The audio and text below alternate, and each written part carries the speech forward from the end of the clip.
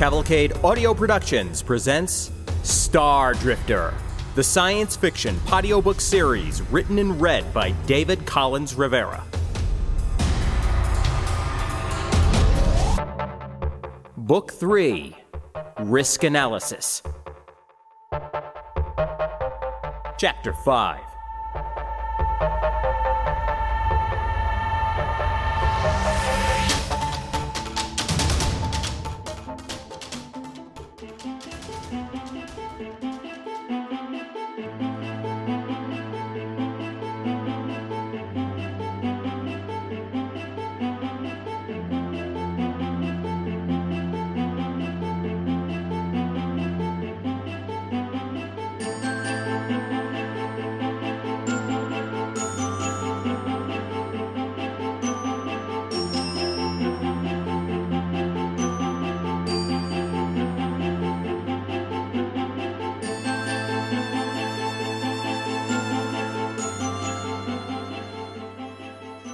The lights of the ship seemed brighter, closer.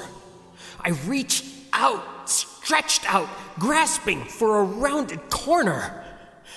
The body of the vessel slipped by, but one of the strut-like legs was there, and I hooked an arm on it, chest heaving, my own scream adding to the now fading noise all around. For the air was almost gone, and the bright fog of its extinction was going with it. I hung there, gasping, yelling, crying, unheard by anyone, anywhere. The soft, flexible plastic of the bubble helmet fogged up, and I couldn't see for quite some time. It went on and on, this panic attack. I had my legs around the strut. I held it with my whole body. I held it with absolute desperation. Tears and mucus floated inside the helmet, randomly clinging to the inside of it and to my hair and cheek. Around me was total vac now, total silence. And those exterior lights were the only source of illumination in all the tiny universe. 10 more minutes. 20. 45, and Jaybird just coasted there in a solar orbit. Another hour of this and it would be out of sight, lost in the corona of the primary from our point of view. That would require us to move in order to keep an optical lock, which would impose some risk. If anyone detected a heat anomaly, despite our pre-cooling, we'd get attention. "Yep, here it is," Chris announced, looking over the latest decrypted communications. They wanted everyone in optimum positions. Countdown was reset to, 30 seconds from now. That kicked energy levels up a notch. We all watched the visual, piped directly from sensors to our various stations. Jaybird just seemed to hang there, a gray figure on a dark background of stars. And then suddenly, it was gone. "Was that it?" Chris asked, excitement held at bay with some effort. "John, Stina, confirm we didn't lose visual. The camera is still focused in the same spot, yes?" "Yeah," SS1 answered. "The ship jumped. I have a big gravity exit discharge right there, and a corresponding entrance cone on the far side of the system. 260 million clicks, and all of it inside the gravity shadow." We all started talking at once. "I don't believe it," Mavis commented admiringly. "I never thought I'd see the day," Dieter added on the channel. "Absolutely amazing," Chris agreed, and I could hear his grin. Only Stina sounded concerned when she spoke. Well, serious anyway. And then suddenly, we all were. "The ship put out a pulse I've never seen before when it jumped. It was strange." "Oh no!" John cried, sounding like he'd been flipping through readouts as Stina was speaking. "It caused a sympathetic repulse on our electrical system, like a secondary flash. For maybe a full second, we were visible." "Crap," Mavis called then.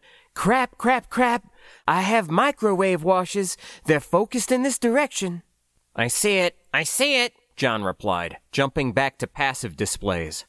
Suddenly, an audible alarm sounded, and SS-1 cursed out loud. We're getting sprayed with charged particulates. Somebody has a lock on us, but I don't know what with. This ship is transparent to regular targeting radar. They'll pass along our readings to the warship, I pronounced. They'll all have our coordinates in a minute. We need to run, Stina stated in a lull between the outbursts. We're not supposed to be here. I'm getting comm challenges now, John stated. We have to announce who we are, I said.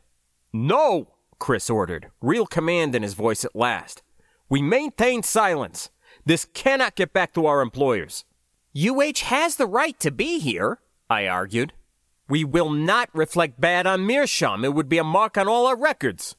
This isn't our fault. It won't be my fault, D-Jock, when I shove you out the airlock. That's enough, both of you, Mavis intruded flatly, but with an edge to her voice. We have to identify ourselves. It's in the treaty. If the ship should get spotted, we have to come clean. That's the law, and we will be following it. John, open up a standard channel. I can't. Excuse me? Comm channels are jammed, Stina put in. White noise and trash data. Looks to be coming from the station, the other Spesh explained. It's that energy splash. Very powerful. Some kind of focused Charpak beam. Maybe part of their fine-grained sensors. I've never seen anything like it. It's not a weapon, I don't think. It is right now, I injected. It's creating EMF all up and down the radio band when it hits us. That could be our stealth shielding on the hull, causing a scattering effect. Can't you get through it all? The captain asked, sounding worried. I can receive, but not send. If we had laser comm aboard, we'd be okay, but there isn't. They cut it to save space. Mavis cursed like a sailor. This will quash my targeting sensors, I stated. We'll need to be point blank to aim with opticals and passives. That's the least of our problems, Chris replied dismissively. We don't dare approach another vessel without IDing ourselves. That warship would pick us off. It can do that right now, I stated. A line-breaker security cruiser can target at great distances, but it can't see us. If that changes, I put in, we're as good as splashed if Liquidator wants us that way. Thank you for stating the obvious once again, E-Jock, Chris snapped. And who got us into this to begin with? Who insisted we go this far? Silence on channels, Mavis commanded. If you two don't keep it cool, I'll send both of you out there with a handwritten note. If we try to leave, they might fire. If we try to approach, they might fire. We need options right now, not chaos. If you don't have any new information or a real idea of what to do, keep your mouth shut. That's a ship-wide order. So I minded my P's and Q's, smoldering, with Chris doing the same. Looking at the real-time sensor data, coming in from those passive sensors not blinded by the beam, I could find nothing of value for gunnery. There weren't any simulations to use with this information because there were no vessels close enough for Shady Lady to see and hit. Team ships, on the other hand, could fire long-range directed energy weapons. It would be over for us in an instant if that were to happen. But I thought DEWs to be unlikely choices in this situation since the fleeties could not see us directly. Energy weapons require extreme precision, unlike, say, mass effect devices like nukes riding in on fast-strike missiles. Such things could pull heavy Gs and arrive in our general neighborhood in only 7 or 8 hours. They could be off target by hundreds or even thousands of meters, depending on the yield, and still be able to take us out. We were half blind right now, but even if we weren't, Liquidator and the other team vessels were way out of our range. Too far for me to target any missiles they launched when there was at least a slight chance of intercepting them. Once close enough to resolve as targets, they'd be going too fast to do anything about.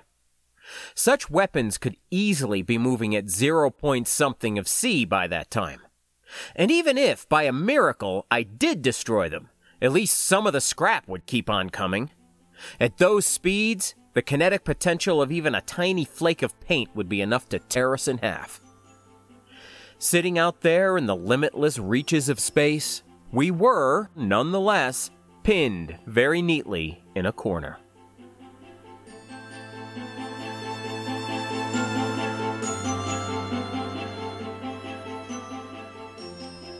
A few hours later, passive light sensors showed that we were being painted with targeting lasers from Liquidator, or it was trying to. Our magic coating on the hull simply wasn't returning enough light for them to get a lock. The focused charged particle accelerator beam from the station, though, still danced on our hull, so I had no illusions we were invisible again. Chris thought we might be, for whatever reason, and asked Mavis to alter course just a bit.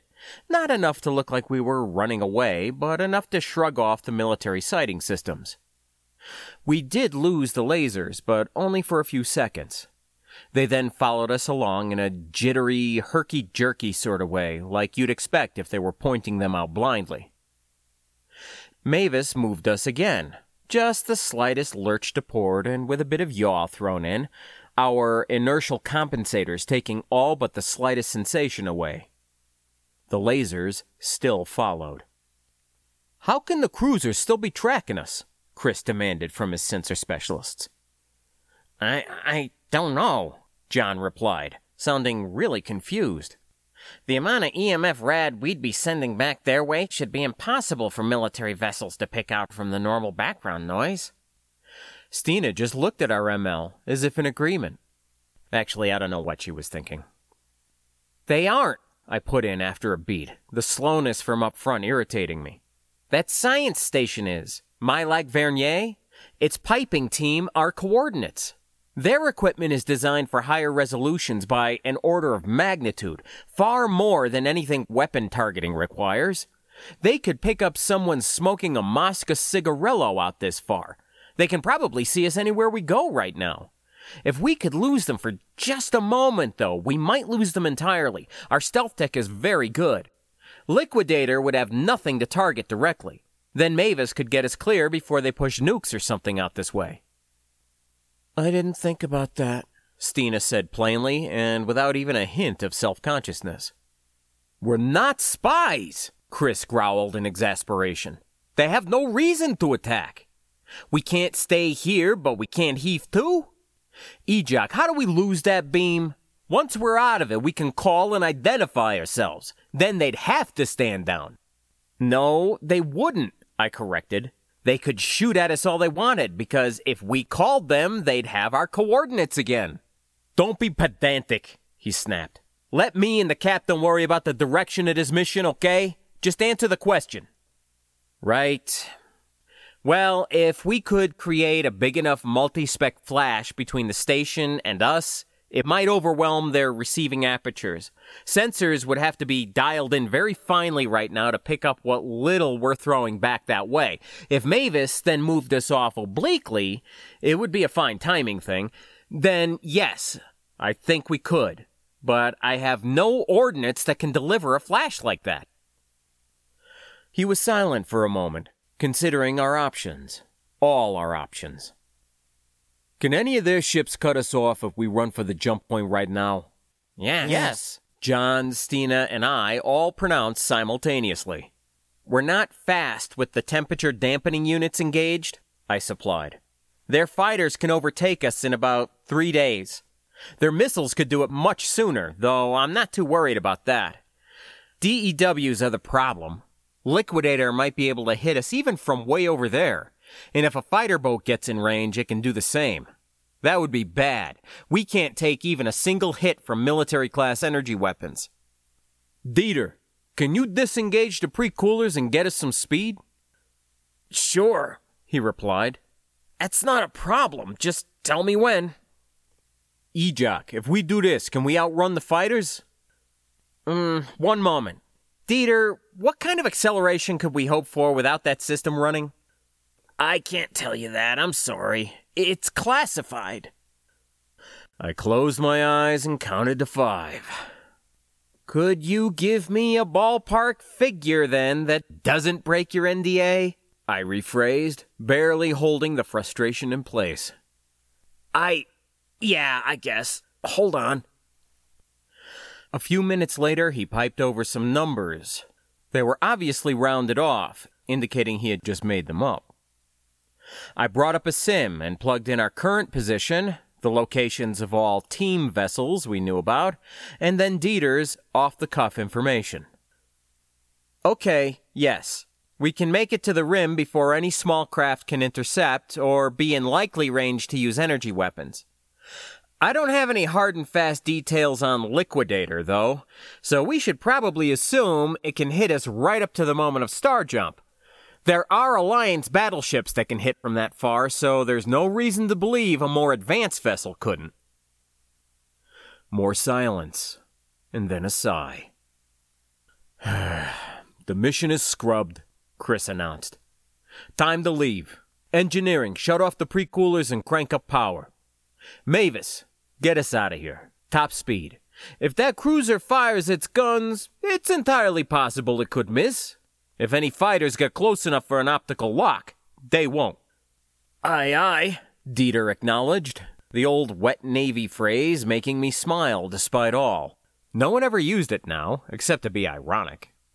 You got it, our captain stated, and already inertial compensators were in effect. Mavis's reaction time, coupled with Shady Lady's responsiveness, was really impressive.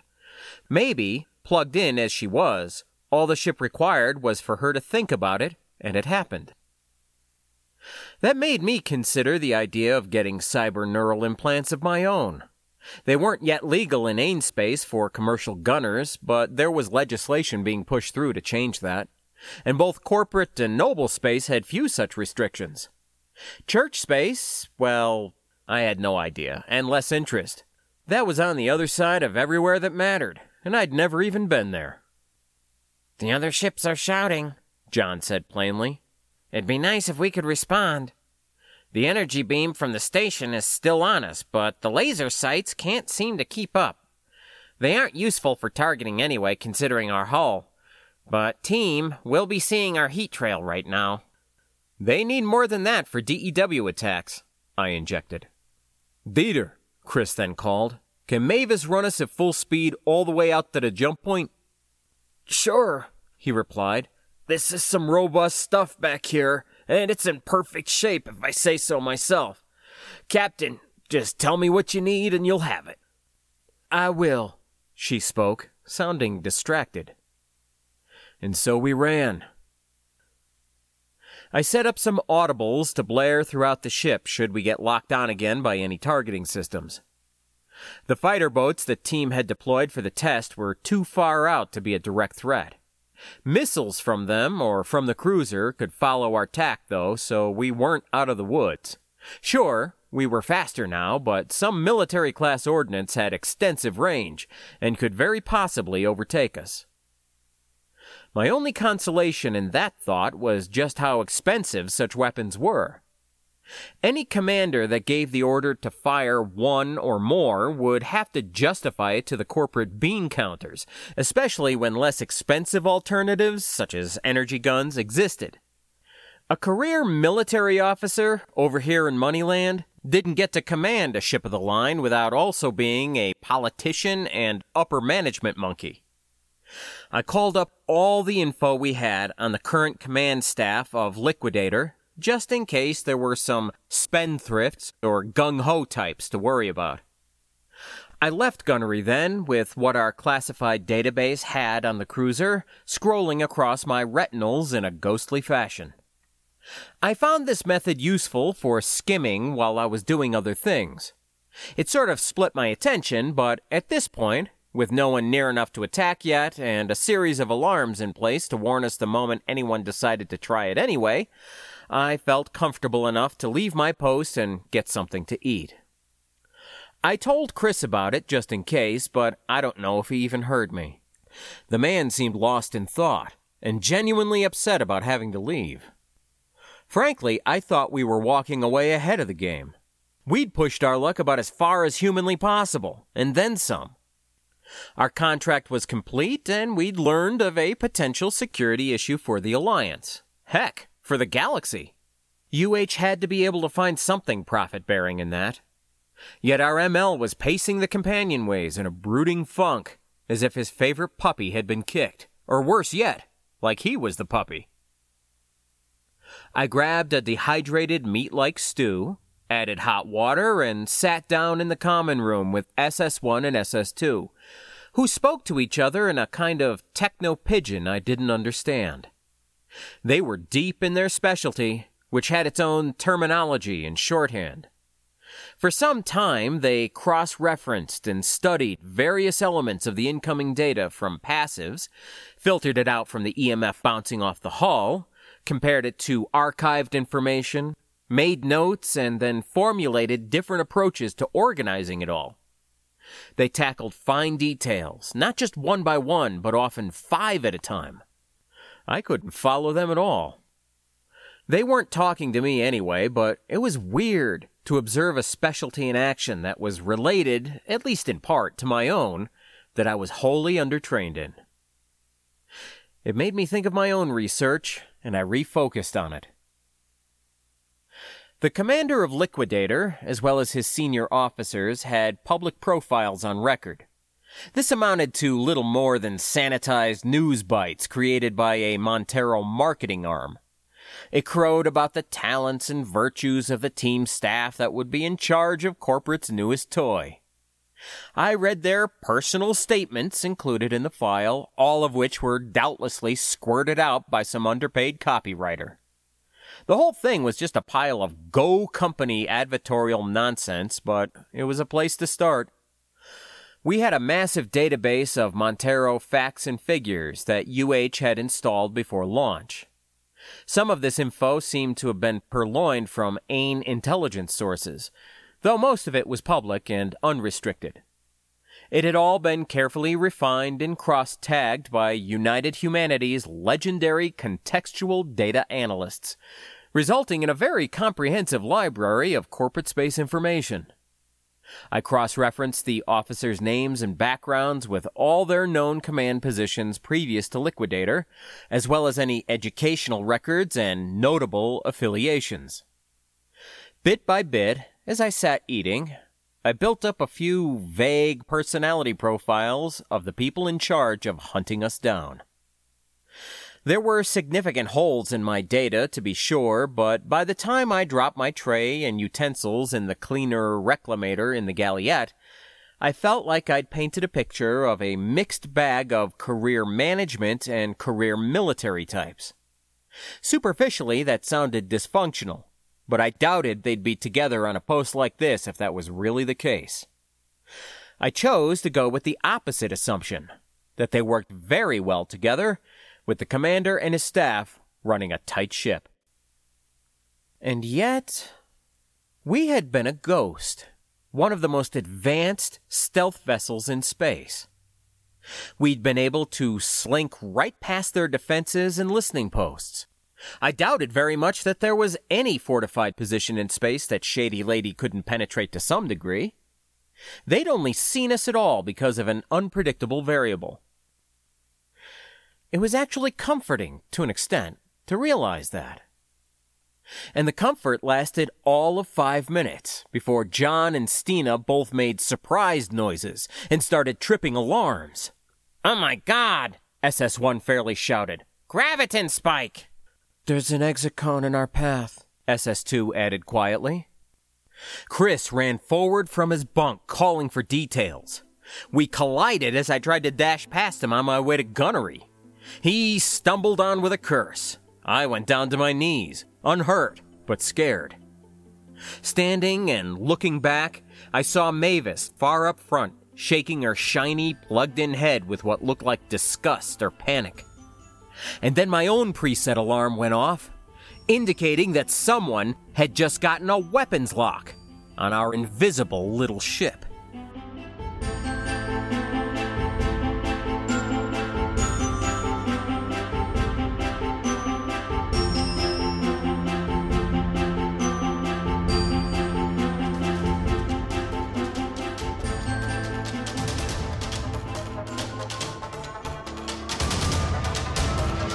You have been listening to Risk Analysis, a science fiction novel written and read by David Collins Rivera. You can contact me at lostnbronx@gmail.com. That's LOSTNBRONX@gmail. You can also check out my site at cavalcadeaudio.com and sign up for my newsletter, where you'll find exclusive content and early releases. This story is copyright 2016 by the author and is released under a Creative Commons Attribution Share-alike 4.0 international license. Feel free to use it for any purpose, even commercial, and I encourage you to do so. The Stardrifter theme is a piece called I-Core by Trunks and can be found on SoundCloud.com. The theme for Risk Analysis is called The Inventor by Zach Beaver and is available on SoundCloud.com.